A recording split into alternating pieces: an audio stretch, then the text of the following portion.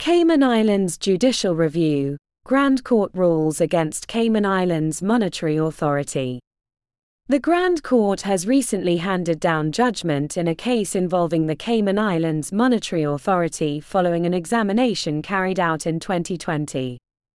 In the recent judgment of Maples Corporate Services Limited and MaplesFS Limited v. Cayman Islands Monetary Authority, Justice Kawaley quashed the findings of the Cayman Islands Monetary Authority, CIMA, following an inspection carried out in 2020 of the businesses operated by the plaintiffs, MCSL and MFS. The plaintiffs are trust and corporate service providers and financial service providers in the Cayman Islands. Following an investigation, CIMA determined that the plaintiffs had breached a number of regulatory obligations pursuant to the Anti-Money Laundering Regulations, as amended, AMLRs. MCSL and MFS subsequently applied to the Grand Court for judicial review of CIMA's findings and were successful. Here are some of the key issues. Was CIMA's finding that MCSL breached AMLR Regulation 12(1)(d) lawful? Regulation 12(1)(d) requires a person carrying on relevant financial business to understand and obtain information regarding the purpose and intended nature of a business relationship with its clients. CIMA's position was that there was a requirement to obtain independent evidence to substantiate the information obtained from the client in every case, regardless of risk. However, the learned judge held that independently verifying and documenting the nature and purpose of the business relationship for well-known commercial brands setting up vehicles to conduct entirely familiar forms of business would be an obvious waste of resources.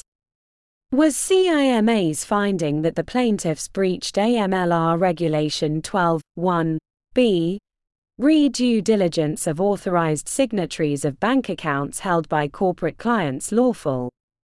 Regulation 12(1)(b) requires a person carrying on relevant financial business to verify that a person purporting to act on behalf of a client is properly authorised to do so and to verify the identity of that person. Justice Kawaley expressed the preliminary view that this requirement only relates to situations in which a service provider is actually engaged in some way with an authorised signatory. He also expressed the view that there is very arguably no general obligation for registered office providers that merely store or file documents to analyse all documents held on behalf of a client to see whether authorised signatories are mentioned, and if so, to verify them. Was CIMA's finding that the plaintiffs breached AMLR Regulation 12(1)(e)(i) lawful? Regulation 12(1)(e)(i) requires a person carrying on relevant financial business to conduct ongoing due diligence on a business relationship. CIMA found that the plaintiffs did not provide sufficient evidence to demonstrate they had reviewed transactions undertaken by their clients to ensure they were consistent with their knowledge of their clients. Justice Kawaley held that transactions that require review depend on the nature of the relationship between the service provider and the client. In the circumstances, Justice Kawaley considered CIMA's findings were premised on Regulation 12(1)(e)(i), imposing a duty to scrutinise transactions that were not defined by reference to the nature of the underlying relationship. Accordingly, the learned judge set CIMA's finding aside. Was CIMA's findings re source of wealth and/or source of funds lawful? Regulation 12(1)(e)(i) requires a financial services provider to obtain supporting documentary evidence to establish the source of funds and/or source of wealth for its clients where necessary. Justice Kawaley determined that the words, where necessary, show that the duty of ongoing due diligence in relation to the source of funds used to form or operate the client's business is more limited than the general duty in relation to transactions. Was CIMA's finding that MCSL breached AMLR Regulation 12(1)(e)(i) and the associated requirement in relation to keeping due diligence documentation up to date lawful. CIMA found that MCSL failed to ensure that documents, data or information was kept current and relevant to client due diligence, as it did not review existing records at appropriate times as required by AMLR Regulation 12(1)(e).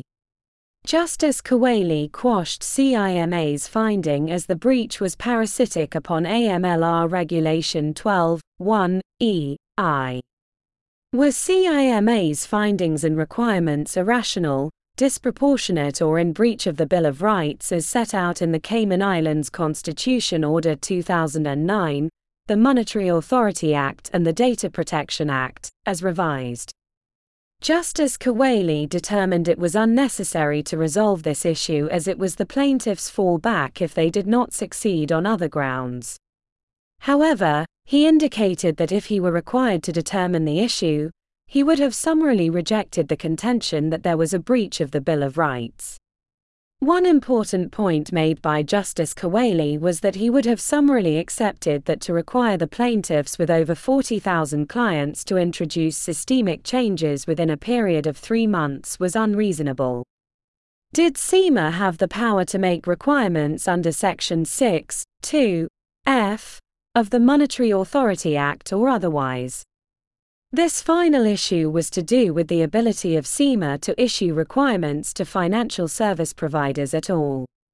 After conducting an in-depth analysis of the Cayman Islands Anti-Money Laundering Regime, the purpose and construction of the AMLRs and the statutory basis for the function and powers of CIMA under the Monetary Authority Act, Justice Kawaley resolved this issue in favor of CIMA. CIMA had clear statutory authority to issue requirements to financial services providers. This blog post was written by partners Paul Madden and Matt Tabor, associate Luke Fraser, and articled clerk Alison Gonsalves.